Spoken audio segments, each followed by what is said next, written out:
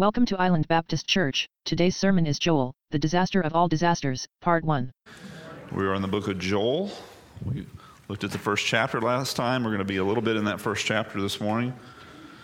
We are, just as a way of reminder, maybe you weren't here last week, Joel is not unusual as far as the minor prophets go. It tends to be only one message, one theme. By the way, they pretty much are all the same theme, and that of an impending disaster. And Joel certainly doesn't leave us hanging when that comes to that. He pretty much spends his whole time on that. Joel is a prophet we know very little about, other than the fact that we're pretty certain I don't know who we is. I listen to what they say, and then I include myself in the we. You know what I'm saying? Don't want to reinvent the wheel. You got too much scholarship out there. Joel, we think Joel is one of the oldest prophets in the sense of when he wrote. Like he wrote ahead of Isaiah, ahead of Jeremiah, ahead of Daniel, ahead of Ezekiel, ahead of all these guys. His writings are more ancient than theirs, just in the order of things. And why isn't it that order in your Bible? Because we've divided them in weird ways. Like I said, minor and major prophets and stuff like that. It has to do with the amount that they wrote, not how important their writings were. And it's unfortunate that we've given them a label of minor and major because it's just simply not it. The minor prophets just tend to be shorter in length, and they've been classed to themselves in that respect. But I don't like that classification. I prefer a little bit of chronology. So Joel is a book that we started with last time looking at, and we're making our way through the Old Testament, the highlight reel, right, of the Old Testament. Speaking of a local disaster, and we looked at the parameters of what it meant, a bug invasion like locusts. And anybody not from the Middle East has no concept of what that could possibly be like. And he describes, and we read a scenario of something happened in 1915, just unimaginable devastation. Everything doesn't even have to be green. They strip the bark, they eat the twigs, they tunnel down into the heart of a palm tree, and all the fronds fall off it. I mean, it's just an unbelievable disastrous circumstance. And the picture that we're giving of this literal local invasion of bugs in the first chapter of Joel is actually just a template. Says it from the very beginning. Pay attention. Elders, have you ever seen anything like this? Of course, the rhetorical answer is no. He says, so tell your children and have them tell their grandchildren and them their great-grandchildren, because this is a template for a disaster that's not going to be local, that's yet future. And it's not going to be bugs. It's going to be something far worse. It's going to be global, and it's going to be catastrophic, and it's going to be monumental, and all these other things. And in Joel, along with a majority of the Old Testament minor prophets, leave us with the idea and understanding that we should never forget that our world is on a collision course with God. Where's this world going? To a collision with God. It's going to be catastrophic. It's going to be global. It's going to be culture and everything that we know ending that disaster, that collision. And Joel has absorbed the majority of the first chapter is just giving us an illustration, and the rest of it is explaining what that's going to be and how God's going to be in that. And so think about it. I mean, why is God going to judge the world? Because he has to stop this. So you're not even anywhere, none of us are anywhere close to being as righteous as of God, but if you had an opportunity, wouldn't you stop this? Wouldn't you put an end to this? He has to, or he can't call himself righteous. That end is coming. It is a collision. It's inevitable. The world is on a collision course with the Almighty. Mark it carefully, and these Old Testament writers, don't let us forget it. And that collision is a topic of conversation. Like I said, a majority of the writings of the Old Testament to this effect.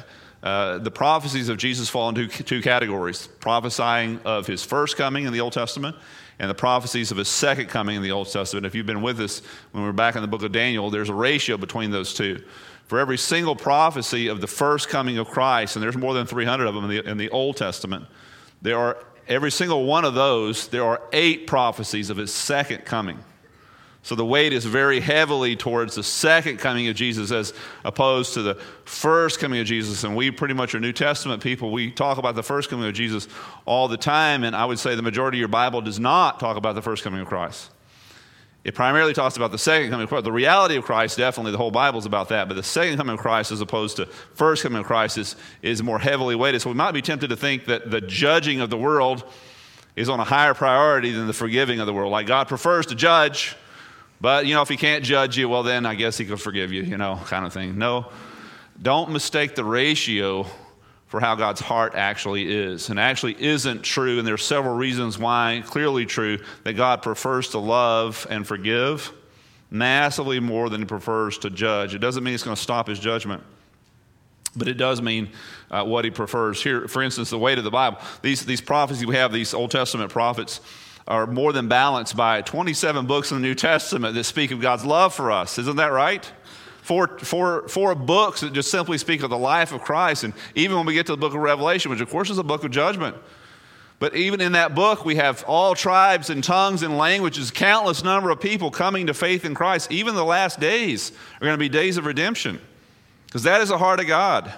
You would think he would just call it off and, okay, nobody's saved past this because I'm just so ticked. No, God holds out hope to the very end. How do you know when a person is no longer able to be reached for Christ? When we're having their funeral. And not until then. God holds out hope and love. He does. He prefers not to judge. So you get 27 books. The weight of the Bible, if you will, is balanced by that. Never forget, Jesus came, what does it say there? To forgive, right? For God so loved the world in this way, that he gave his one and only Son, so that everyone who believes in him will not perish but have eternal life. That's his heart. That's his desire. That you believe on the Son and have eternal life, that you not perish, that you not get the wrath that is coming. There is going to be a collision. He doesn't want you in it. He wants you out of it. For God did not send his Son the first time into the world to condemn the world, but that the world through him might be saved. Now, his second coming, that will not be true. Second coming is diametrically different than that. It's going to be headed a different way. But it's not until God has exhausted every single possibility of a person coming to faith in him and being rescued from that collision that's coming. Collision is inevitable. It definitely is. So the weight of the Bible, in the sense, is balanced, if you will, between the love of God. And I hear this, and I've heard this from people who need to study their Bibles better, but it seems like the God of the Old Testament, they'll say, is a God of judgment, and the God of the New Testament is a God of love. Like they're two different gods. And like I said, do your homework, because you're going to find out that the one and the same God. If he didn't love you, why would he even tell you that there's coming a collision? If he didn't love you, why would he even tell you there's going to be a judgment? Why not just stand back, Father, Son, and Holy Spirit, just watch the whole thing go down? Let's see how many fall off into hell today. That's not who he is. That's not the way he runs. He warns us and warns us and warns us and preaches to us and writes books and sends it to us. And the Old Testament was a complete copy for 400 years before the New Testament comes. Because we need to hear the bad news, or the good news won't make sense. And so he lays it out exactly like that. So the weight of the Bible, the argument of that, and then the argument of reason simply just works the same way. God's desire is to save us as over against his drive to prove himself righteous by judging us. So if I'm a doctor and you're a patient and you come to me with issues and I see automatically that you have a disease, and I spend the correct amount of time and I do the correct amount of research to prove to you to have that disease, that you've got it, how long do I need to talk to you about the cure? So I spend weeks and months leveling out the ground here, making sure you understand that you're sick. How many months or weeks or days or minutes do I need to say, nevertheless, there is a cure, right? So if you want to say God spends way too much time about judgment, listen, it's because we're hard to convince about the disease. We're thick. We're way too thick. God prefers to forgive. He prefers to forgive, yet he knows how thick we really are. And again, why? Just the fact that he tells us shows us that he loves us. Just the fact that he says, listen, there's coming a collision. I don't want you to be a part of it. He loves you. He really does.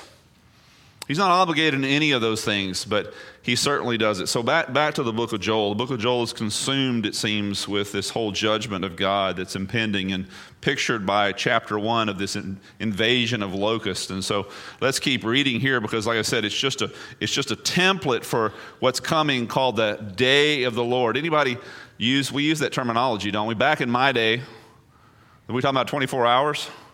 Talking about a month? What are we talking about? Back in your day, back in the day. We use that one too. I never really understood that one. The day, what is that? Back in my day, we did such and such. He had his day, such about this or that. What is that talking about? When they were the best, when they were accepted, when they were all that they hoped to be or all that they thought they could be. Well, listen, God is going to have his day. It's not going to be 24 hours. He's going to have his day, and it's going to start off bad before it ever gets good. Alas, verse 15 of chapter 1. For the day, it says, the day, not 24 hours. The day of the Lord is near, and it will come as destruction from the Almighty, chapter 2, verse 1. Blow a trumpet in Zion, sound an alarm on my holy mountain, let all the inhabitants of the land tremble, for the day of the Lord is coming. Surely it is near, a day of darkness and gloom, a day of clouds and thick darkness. As dawn spreads over the mountains, so there is a great and mighty people. There have never been anything like it, nor will there ever be again until after the years for many generations. This invasion that's coming, but it's not going to be crickets. It's not going to be grasshoppers or something far worse, even as bad as those things could be to plants. But notice, keep going in verse 4. Their appearance, it says, is like the appearance of horses, like the war horses, it says. So they run with the noise as of chariots. They leap on the tops of mountains like crackling of flame of the fire, consuming the stubble, like mighty people arranged for battle. But they're not people. What are they? Before them, the people are in anguish and faces turn pale, and they run like mighty men, these soldiers do, and they climb on the wall like soldiers, and they each march in line, and nor do they deviate from their paths, and they do not crowd each other, and they march every one in his path, and they burst through the defenses. They do not break ranks. They rush on the city. They run on the wall. They climb on the houses. They enter through the windows like a thief. Sounds bad, because it is. Before them the earth quakes, the heavens tremble, the sun and the moon grow dark, the stars lose their brightness, the Lord utters his voice before his army. Notice it's God's doing, it's God bringing about judgment. Surely his camp is very great. For strong is he who carries out his word, and the day of the Lord is indeed great, very awesome, and who can endure it? And what a great question, right? So this bug army that Joel's day is foreshadowing is of an army of bug-like creatures, if you will, in chapter 2, that will, if you will, not respond well to bug spray, let's just say. And which brings us straight over to the New Testament, Revelation chapter 9, if you want to know what this is, the markings are not there. Chapter 9, verses 1 through 8. Revelation quite often brings up these end-time scenarios, but it just jumps from one thing to another thing to another thing to another thing, because it assumes you already know that God's already spoken about this stuff. Where did he speak about bug armies? He already did it in Joel. He expects you're already in on that. You've already read the Old Testament. The Old Testament has been around for 400 years before a New Testament was ever written. So when you get to Revelation, you're like, oh yeah, I've heard that one. But it's not typical bugs. Revelation 9, verses 1 through 8. We saw that it wasn't typical bugs there in Joel. The fifth angel, it says, blew his trumpet, and I saw a star that had fallen from heaven. Now, stars, when they're used figuratively, always refer to angels. So if I got an angel that falls from heaven, is it a good one or is it a bad one? I'm thinking bad.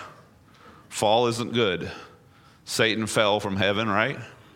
This is not him, but this is one of his. And he does bad stuff. Notice the key of the shaft of the abyss was given to him. That's the center of the earth.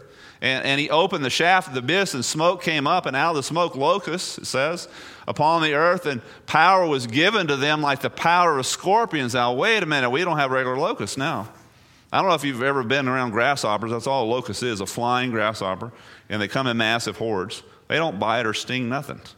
The only time I've ever been hurt by a locust is riding in the back of a truck. And I stuck my head up over the cab at about 55, and I got hit by a grasshopper. I think it was about right there. And that smarted. But these guys are not like that. They have the sting of scorpions, it says, the power of scorpions to have on the earth. And they were told not, notice, to harm the grass. It's not a regular locust of the earth or any green plant or any tree, but only people who do not have God's seal on their foreheads. Wow. So in the same way that the locusts were munching stuff in the book of Joel, in a literal sense, all the green stuff, these guys are going to be munching people. Now read it for yourselves. Keep going, like I said, all the way to verse 8. They were not permitted, notice, to kill them, but apparently they could have, but they couldn't. But for 5 months, it says they tormented them, and they tormented was caused by like a scorpion when it strikes a man. And in those days, people will seek death and will not find it. I don't know why. Just what it says. And they will long, it says, to die, but death will flee from them. And the appearance of this locust, notice the same description we have in Joel. The locusts were like horses equipped for battle. Something like a gold crown was on their heads. Their faces were like men's faces. They had hair like women's hair, and their teeth were like lion's teeth. Wow. What is that? Well, and that's the first question, really. The immediate dilemma is, what does this really mean? And by the way, artists' depictions of these things are rampant all over the internet, and I don't necessarily endorse any one of these. I just think they're interesting. I'm going to put them up there for you because they'll keep you awake. You know, like a lion, right, with a stinger and wings, and then this one kind of gets the women's hair thing in it, sort of. These are artist depictions. These are not from the Bible. God didn't send us a picture. He did describe something for us. Here's another one, you know, with the whole lions and the wings and the sting and the tail and all that. And this one's more locust-like. I mean, if I was drawing something, it'd probably be like that if it was me. No better than what they drew, though, because I don't know. I don't have any pictures for you. These are not beamed down from heaven or anything like that. But I'm going to leave that one on the screen for you just because it'll keep you awake. So here's the dilemma. The dilemma is, as we read Joel and we read the book of Revelation, the dilemma is immediately, is this real? I mean, is this really going to happen? Or is this some kind of figurative thing? Is it an allegorical thing? We're to read into this, you know, people are going to be persecuted in their souls, and it's going to seem like a scorpion, and it's not literal things like this. Is that the way we're supposed to read it? And let me just say this, everybody's free to think as they want to. And the way we operate as a church, and the way I believe churches ought to operate is that this is not a check your brain at the door. Everybody's got a Bible. You're capable of thinking. Even if you're asleep, you're still capable of thinking. You're responsible for your own personal theology before God. Everyone here, everybody good on that? I'm also, as a pastor of church, responsible to teach you as I feel like God leads me, as He's educated me, as He's taught me, as He's led me by the Holy Spirit. That's my responsibility. You may disagree with me, and that's cool. But you're not the pastor of this church, and I am. So I get to talk, and you do not. We just don't have time. And I have done a tremendous amount of study and do my best to stay on top of things as you would expect. I mean, a person's going to stand up and open the Word of God and then not have as a goal of his life to be an expert in what it says. I wouldn't want to listen to him. So let's get back to this. So everyone is free to think as they want, but for me, the understanding of this is walled in by two primary factors that I cannot overlook, and I will not be able to overlook. I've been at it for a long time. Number one factor is the factor of precedence. We've talked about this before. If you've been with us through the book of Daniel, you know where I stand on these things. Precedence is significant. It's important. It's important for our understanding because we're talking about future things, future events, right? Future prophecies of things we can't see. We're all sitting here not in the future, looking into the future, saying, what's it going to be like? And you say, I don't know. I think it's like this. I say, I don't know. It's going to think it's like that. So I think we need to be hemmed in by the factor of precedence. And what do I mean by that? What I mean is this, is when God predicted through the same Old Testament prophets, by the way, not necessarily Joel, but a majority of the Old Testament prophets. When God predicted through those prophets Jesus' first coming, He used, in some ways, similar fantastical descriptions and language. By the way, fantastical descriptions and language that were not taken seriously by the Jews or anyone else that Jesus came to. They were not taken seriously, and read this and read it carefully, they were not taken literally. And every time it was a mistake. For instance, these are fantastical things, don't you agree? That he would be virgin born. Do virgins have babies? Your daughter comes home and says, I'm pregnant, but I haven't been with anyone? Right. Sure, sweetie. Tell me another lie, because virgins don't have babies, but one did. So literally, when the Jews read Isaiah 7, verse 14, they did not read it literally. It was a mistake. It was fantastical, but it was literally true.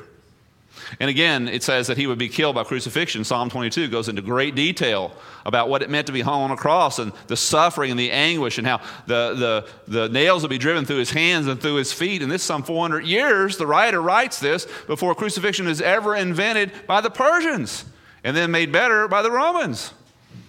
So they didn't believe, first of all, they didn't believe their Messiah would even die, much less be crucified. It can't be literal was their conclusion. Were they wrong or were they right? They were definitely wrong. Savior was killed and by crucifixion. And it also says that in their book, the Old Testament, in their prophets, that he would be sacrificed like a lamb to pay for his people's sins. Isaiah 53, right? That can't be literal, right? Oh, it most definitely was. In fact, the non-literal was the lamb. The picture was the lamb. The reality was Christ who shed his blood. We're going to be celebrating the Lord's Supper here. Juice that represents his literal blood that he shed for us, and broken bread that represents his literal body that was broken for us. It was literally broken. His blood was literally shed, and these things are the things that come between us and God's judgment. They were all literal. The Jews missed it. And that also, that it would be God himself who was sacrificing his own son. The picture we have of Abraham and Isaac, what Abraham was asked to do but prevented to do, God actually did. God, in place of judging us, judged his own son. Yeah, he did it.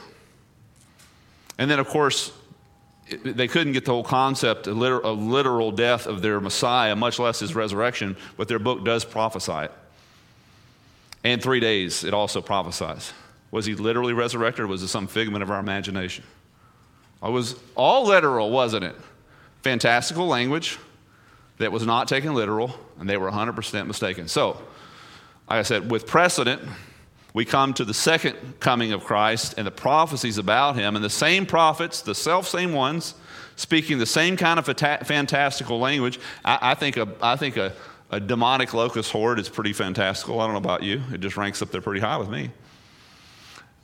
Speaking the same language, like demonic locust horde, like one world ruler who's going to cause global death and destruction, is going to cause everyone to receive a mark upon their hand or their forehead, that he's going to be bringing forces together to fight Jesus, as crazy as that is. And the result of that war, we call it Armageddon, is going to be a bloodbath unlike the world's ever seen. And then from that point on, Jesus is going to be reigning from Jerusalem, literal reign upon the earth for 1,000 straight years. We read that as fantastical, okay. Where's your precedent? Here's the word. They say, well, those things aren't literally true. And forgive me for being stupid, but my answer is, why can't they be? Those things are because they can't be. You want to know that's the real answer, by the way. The real answer, the only answer I've really gotten from anyone that I say those things can't be literally true is because they say they can't be. The same, just like my answer to them is just like the virgin birth, just like the crucifixion of the Messiah and his resurrection 3 days later. Oh, I'm not talking about that. Those are literal. Okay, so then what's your precedent for saying these other things are not? See, I don't find it. I'm just not that smart. Forgive me. I hope you will. Those things are symbolic, they say, and allegorical, and I would say, says who? Says who? I wish they were. Because, wow. But so the factor of precedent is heavy. It should weigh heavy on us. And then also the factor of intelligence or the lack thereof. So if they aren't literal and true as they are written and God saying what he means and means what he says, and everybody look at me for a second. If they're not true literally, and God's saying what he means and means what he says, then they can mean almost anything. Like, you can have your opinion, I can have my opinion, we can have all. I'm not saying we can't have these opinions. I'm just saying we can't all be right.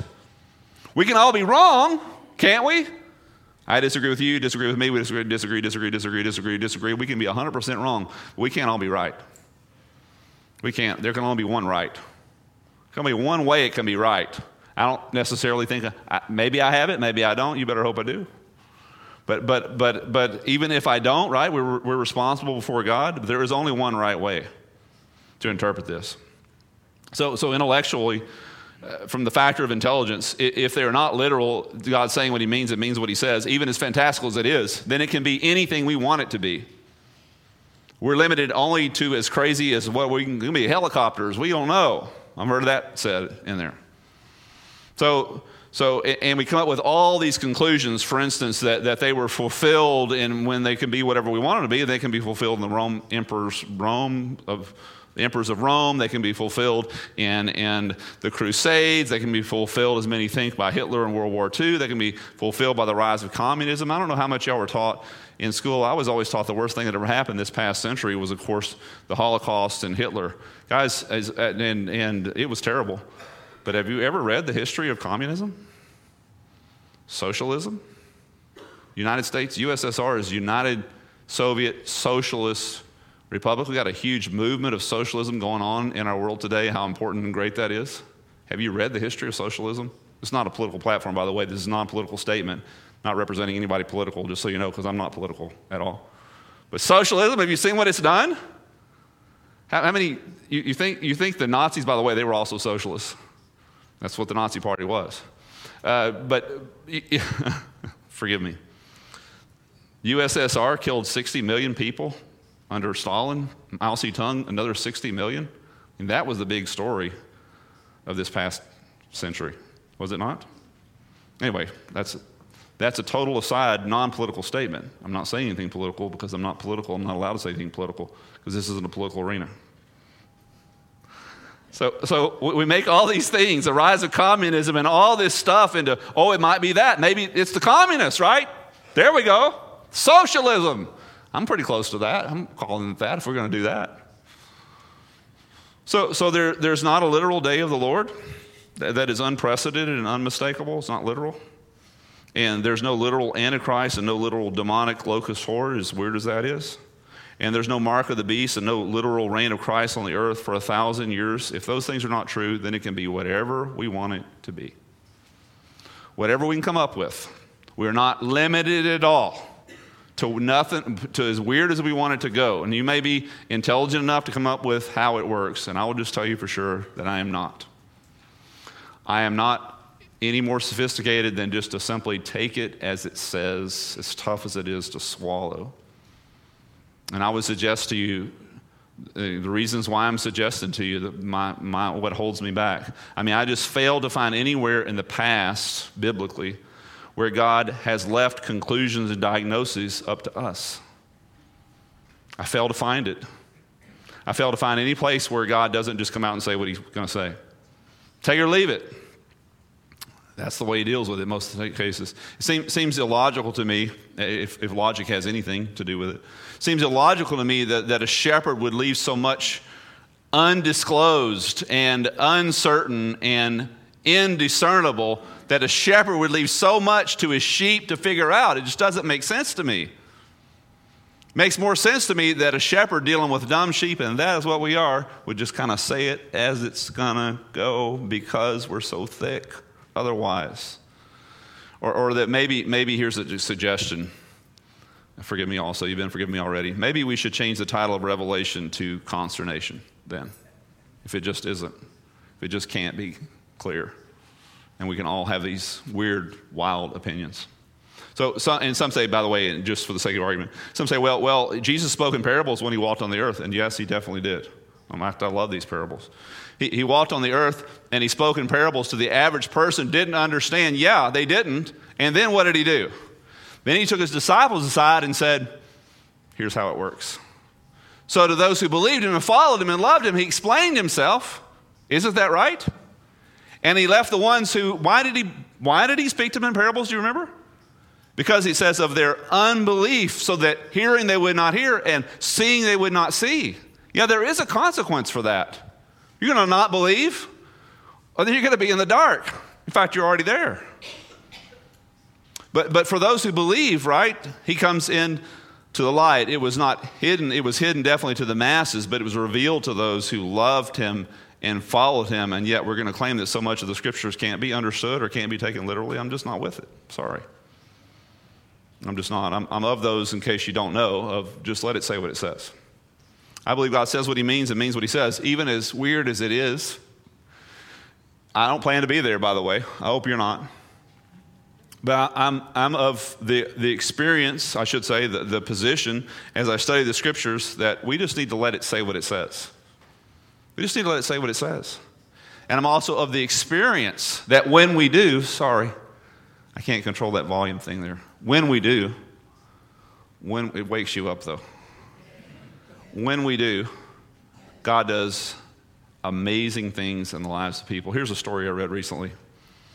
There was a young man, when you go to university, you're going to the dorms, you're on a lotto system. You basically just draw, the person you get. You put in certain things about yourself, and I'm a decent person, and I don't like partying or whatever, and I would like to get a person like that, but there's so many other things about them that you can't pick.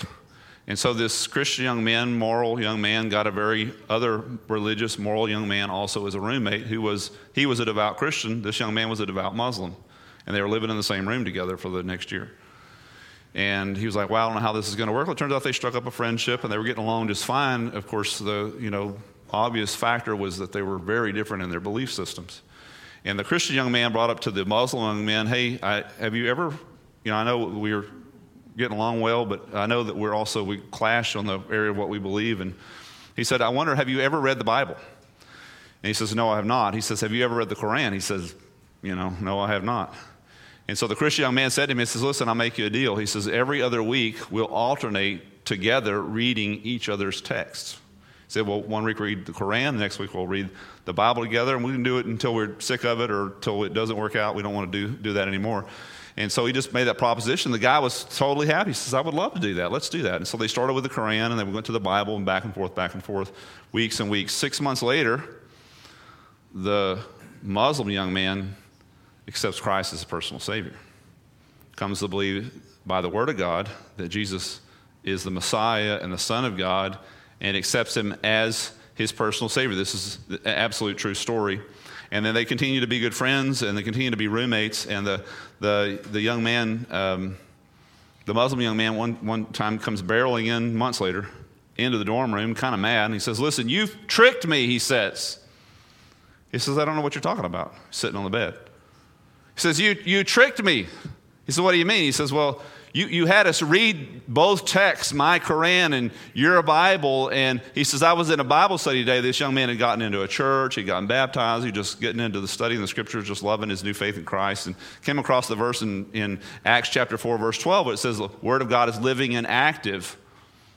He says, you knew it was. He says, yes, I did. He says, so what, are you going to hate me for now, for the rest of your life? He says, no, I'm not going to do that. But he says, it was unfair to begin with. He says, yes, it was.